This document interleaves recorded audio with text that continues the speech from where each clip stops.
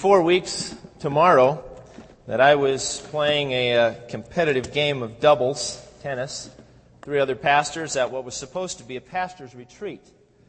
And it was the last game, proved to be the last game anyway, of 3 hard-fought sets, and we were ahead, and I was serving to win the match.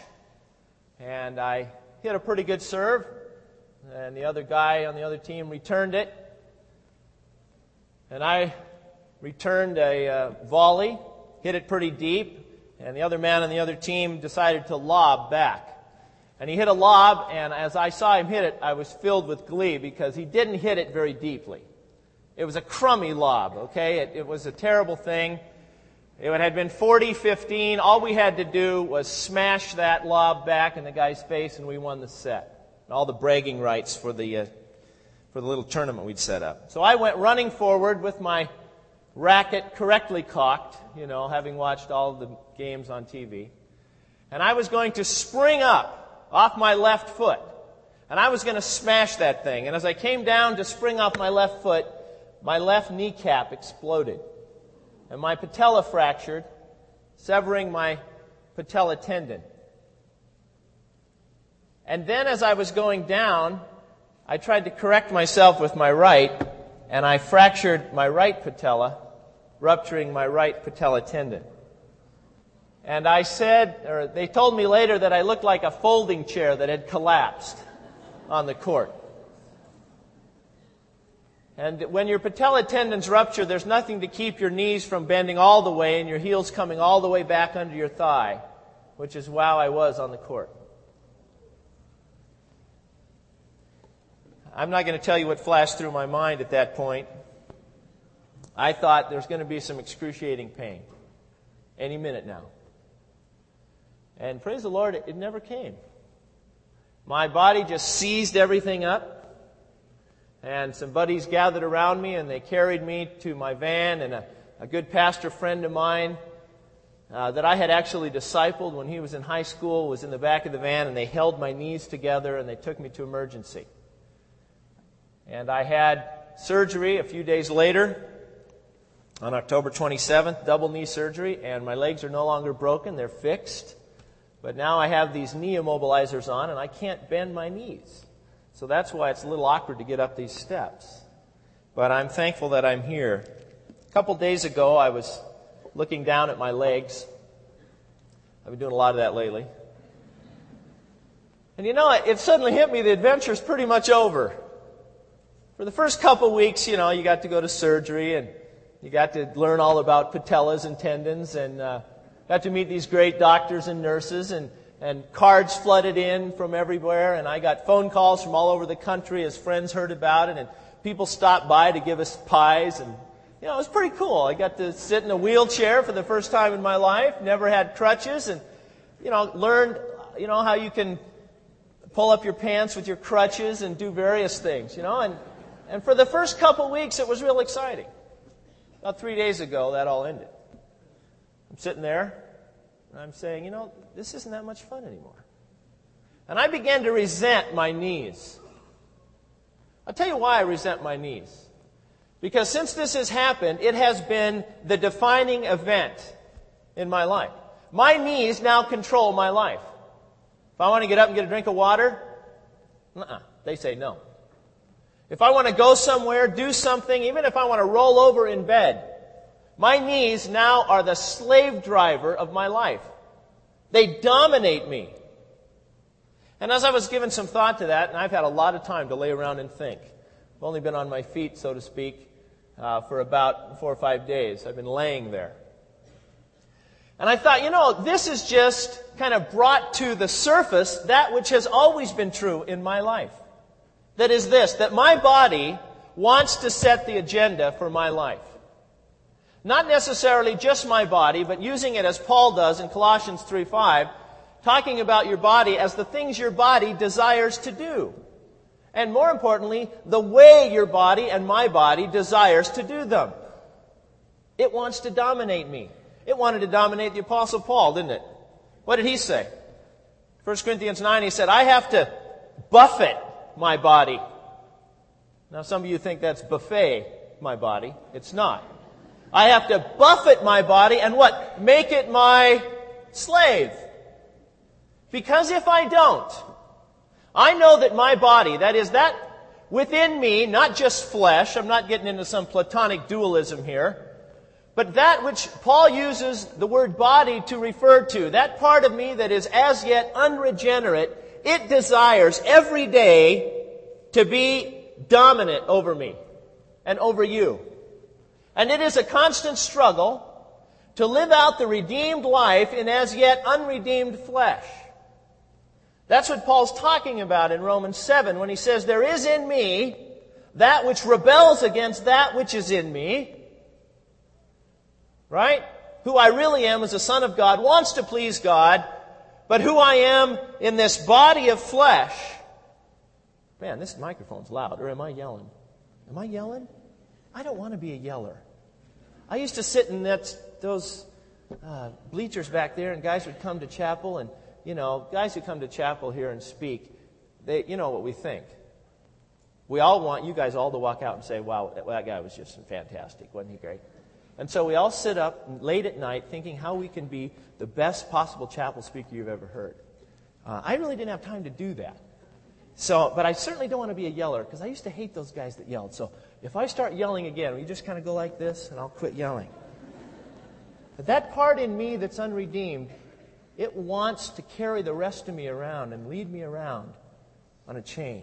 How are we going to deal with this?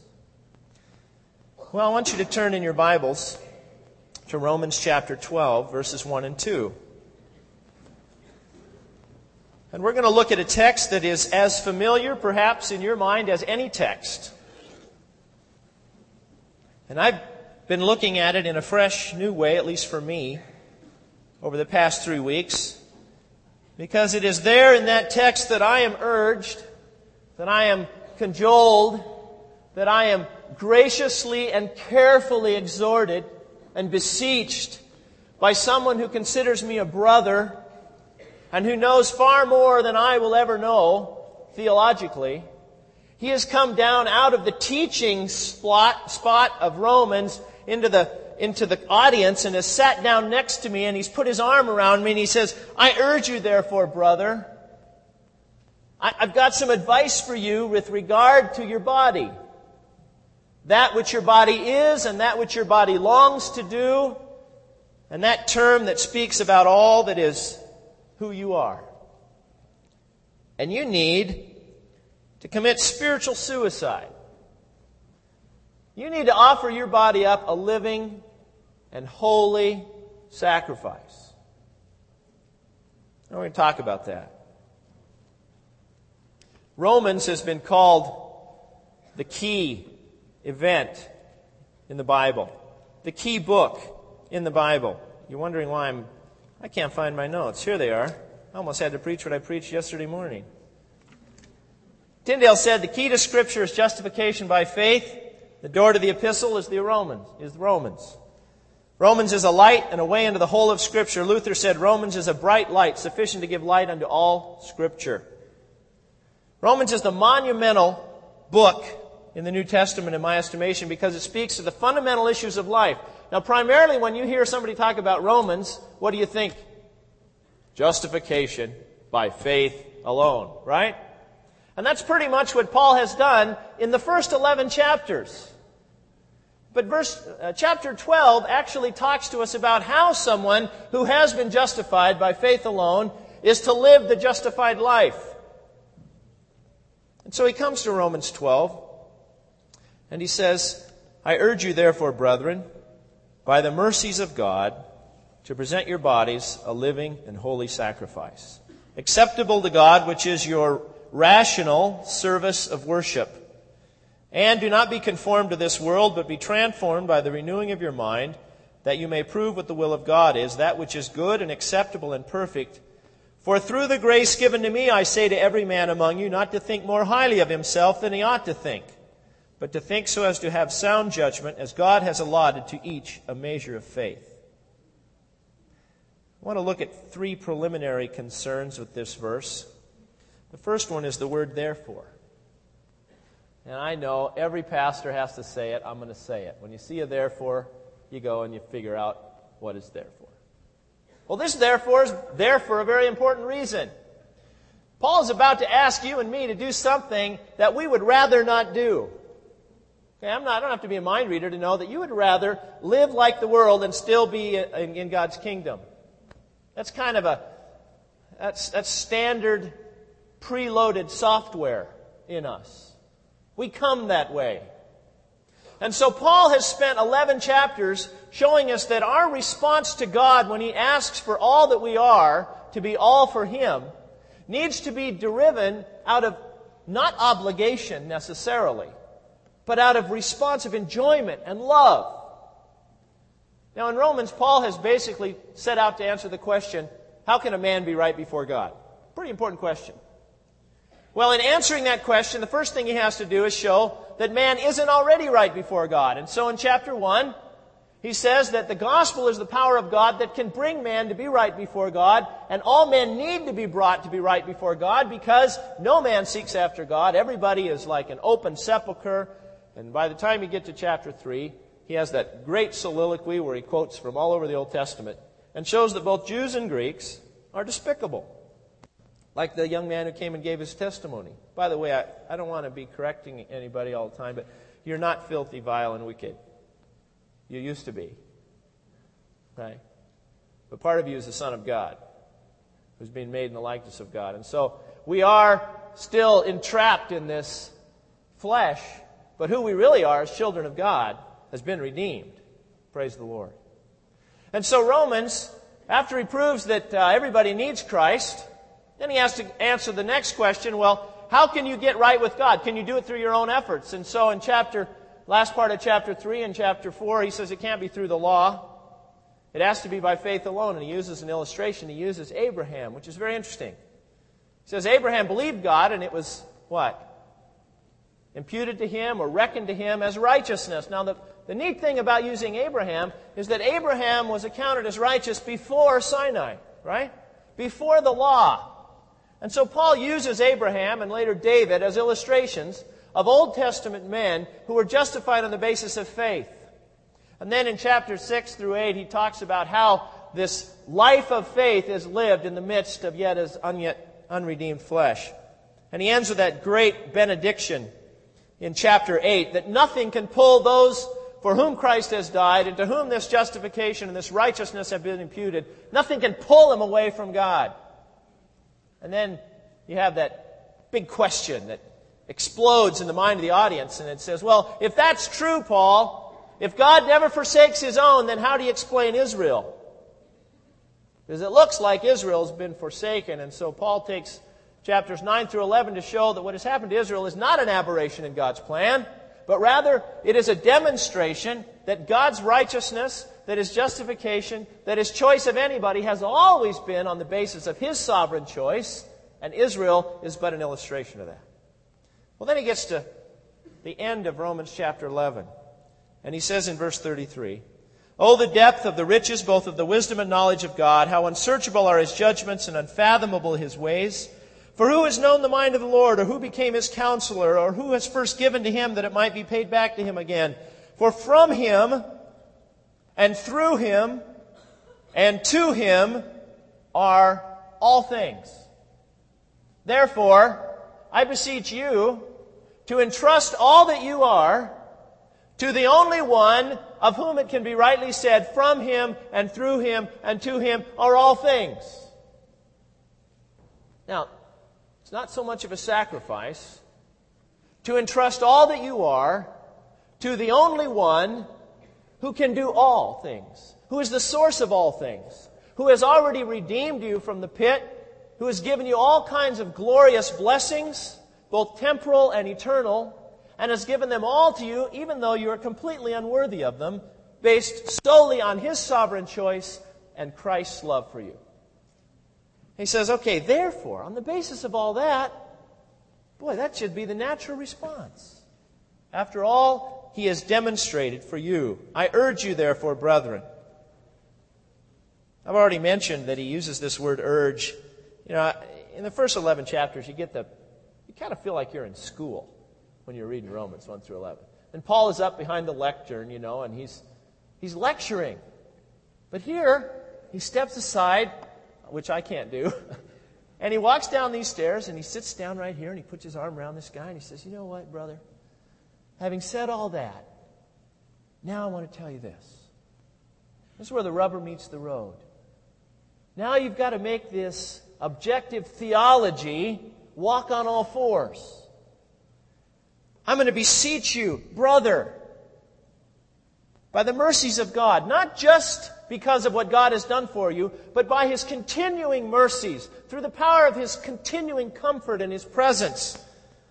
Now he really gets to it. "I want you to present your bodies a living and holy sacrifice." What in the world does that mean? I think he's talking about the idea of idolatry here.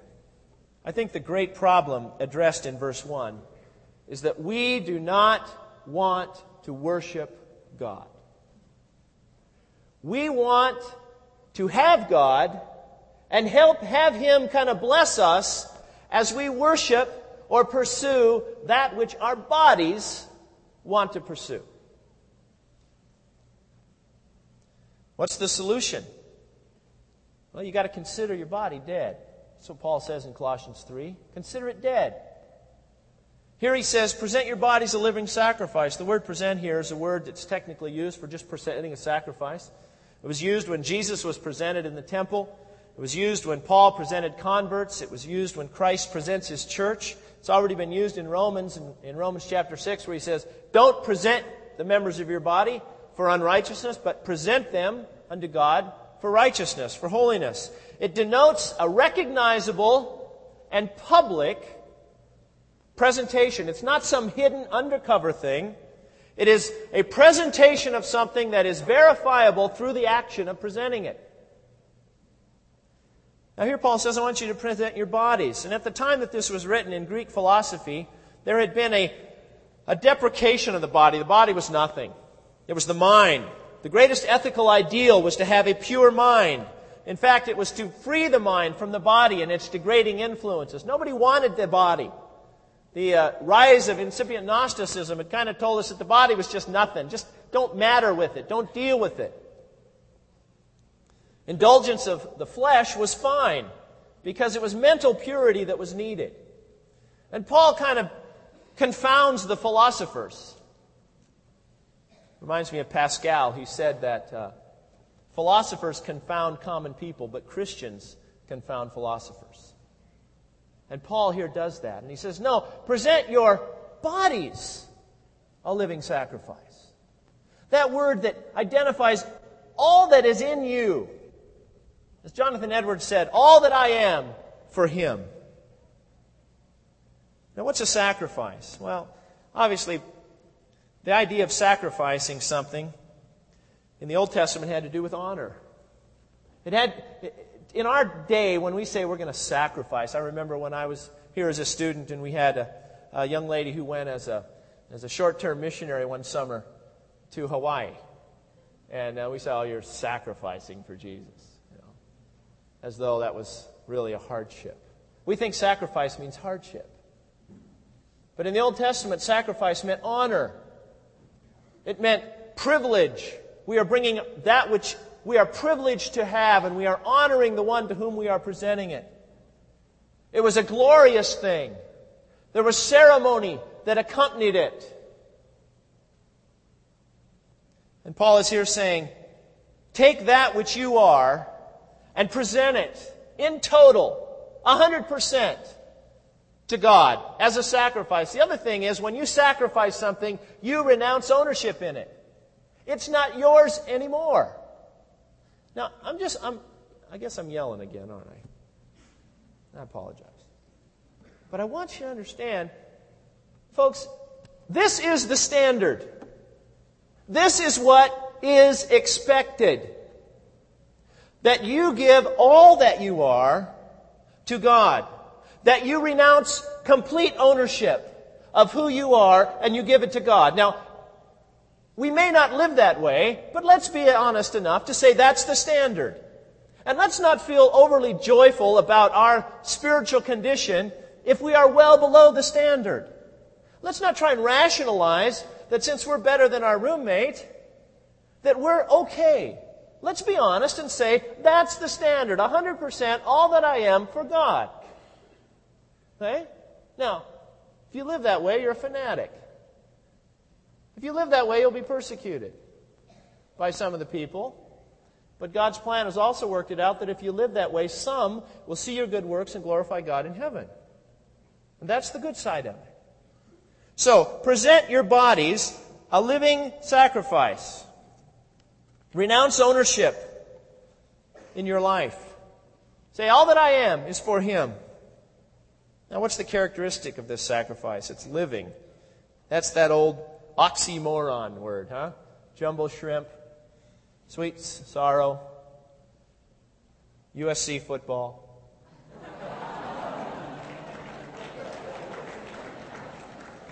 I won't tell you I'm a Washington Husky fan. This isn't the year. But we're coming. What is a living sacrifice? Do you think Paul understood how that would set with his audience? You see, we've read this text so many times, it doesn't shock us anymore. The Bible ought to shock you. You ought to read it slow enough so that when you see living sacrifice, you go, whoa! Paul, why doesn't your head explode? That can't be. A living sacrifice is this. It's if you look at your life in linear, I don't even know what I'm saying, on a line like this. Is that linear? I'm trying to impress you that I know some terms. I really don't know what they mean. A line this way, okay? And you take all of the seconds of your life that are stacked up, and you lay them sideways so that each second of your life is next to each other. A living sacrifice says that you can go in, and somebody can go into your life and go like this, and take out a chunk of the moments of your life, and hold them up, and they will be an unbroken testimony to the Lordship of Christ in your life. That's what a living sacrifice is. You take 10 minutes out of my morning, any 10 minutes. You take 15 minutes out of any afternoon hour of my life. You take 30 minutes out of my 9 to 11 o'clock slot at night, and you hold it up to the standard of God, and it testifies that the Jesus Christ is Lord of that life. That's a living sacrifice. It's not a one-time thing. Paul says, I die daily. This is an ongoing, never-ending process that never gets easier. And I will remind you that all that God requires, He also enables. He expects a living sacrifice. Now, there's another word that describes it. It's holy. You know, in the Old Testament, they couldn't just bring any old thing. Except some of us, we do that, don't we? Okay, Lord, it's Sunday, and I have to sing, or I have to speak, or I have to do something at church, and, okay, Lord, I really need you to bless my efforts now. I'm going to present myself to you. Is it holy? John Flavel said, what health is to the heart, holiness is to the soul. Is what you are going to present to God holy? Peter, he blows us all out of the water. He says, you know, if you call this one Father, who impartially judges, and conduct yourself with fear, and he says, be holy in what? All your behavior. Oh, there it is. Again, we have to at least be honest enough to admit that that's the standard. Radical, conspicuous, consistent holiness. Now, if you're not going to live up to that standard, at least don't rationalize that the standard can be brought down to where you want to live. At least admit that God's standard is up here. And if your life is down here, admit that you need to work. And you need to rest. And you need to do something to get up to the standard. See, I'm tired of rationalization. I'm tired of Christians living like the world and writing books about how they're great Christians. Look, if you don't want to live up to God's standard, then don't tell anybody you're a Christian, okay? Either change your life or change your name. Ooh, I'm yelling again. Sorry. Let's go on. This holy and living sacrifice also has to be well-pleasing to God. And he says, by the way, this is what worship is, if I can paraphrase. There's a lot going on about worship. We have worship leaders, worship songs, worship bands, worship folders, worship choruses, worship services, worship centers. The central place that God meets with man is in you through Jesus Christ. The tabernacle, the temple, is now Jesus Christ tabernacling with us. Right? That makes worship an everyday experience of every Christian. When you come together on Sundays or at chapel or whatever and you have a worship service, it is nothing more than the combined activity of what all of us are supposed to be doing individually throughout our lives. And Paul is here saying that worship is just another way of saying, God, you get everything that I am all the time. That's worship. That is your reasonable. It may be translated spiritual. I think it's better understood reasonable. Paul is saying, if you have the opportunity to give all that you are to the one from whom, through whom, and to him whom are all things, then why wouldn't you? Especially if this one has fitted you for heaven. Especially if this one has taken care of your sin. Especially if this one, in a manner that only he could do, has given you a new heart, a new mind, has given you the Word of God, has given you the church, has given you all the means of grace by which you can become conformed to His Son. Why wouldn't you? It's reasonable. Again, Pascal said, there are only two kinds of people that can be called reasonable. Those who love God with all their hearts because they know Him, and those who are seeking God with all their hearts because they do not know Him. Those are reasonable people. And Paul is saying it's reasonable for you and me to give up ownership of who we are. And don't be conformed to this world. This isn't an add-on. It's the second problem. If it's not idolatry, Satan can't get you to substitute a different object for your worship, then he's going to work on conformity and try to get the nature of your worship to be conformed to the world. A.W. Tozer said, we are sent to bless the world, but never to compromise with it. Our glory lies in a supernatural withdrawal from all that is built on dust. I like that. Did you get that? Not being conformed to the world means having a desire to withdraw from everything that's built on dust. How do we conform to the culture? I got a few things written down here. I know when I was in college, it was very hard to get a credit card. I understand now that's all changed. I understand that there are credit card companies that come out here and try and get you guys to get all these credit cards. I used to be a chaplain of a university football team, and they were giving away free airline tickets if you would get a credit card with them. I just want to tell you guys, from one who's been there and somehow has gotten out, that running up credit card charges and living beyond your means and kind of taking money that isn't yours and consuming it on your lusts is conforming to the world in a very real way. Don't do it. Save yourself the grief and don't buy anything you can't afford. I think that's a place where we as a Christian community have conformed to the world. Because I do not believe that conformity here to the world is just the independent individual sins that we have.